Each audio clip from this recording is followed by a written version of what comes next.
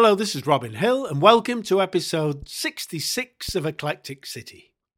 We begin today with more radio from my personal archives. This time an interview with Peter Wilczynski and myself on BBC Radio Foyle in Londonderry, Northern Ireland. We used to tour Ireland, both north and south, on a regular basis, and on this occasion we were in Derry to give a workshop and then to play a concert in the famous Guildhall. Whenever we were in Derry, we used to stay in the most bizarre bed and breakfast establishment. It was something like a cross between Fawlty Towers and the Bates Motel in Psycho. I'm not joking, and the place was notorious amongst itinerant musicians, actors and the radio presenters we met at the radio station. A truly unforgettable experience which really merits an entire podcast on its own. Anyway, this interview was recorded sometime in the mid-1990s, and here it is. And frankly, Anne-Marie, because to my mind anyway, there's few sounds as seductive as that of a six-string guitar well played. We're in for a treat just now because I have not just one guitarist in front of me, I actually have two. They're the accomplished classical guitarists Robin Hill and Peter Wilczynski. They're going to chat to us in just a moment, but first of all, we're going to hear a piece of music written actually by Robin Hill. I guarantee this is one of the sweetest things you'll hear today, Canzone in F.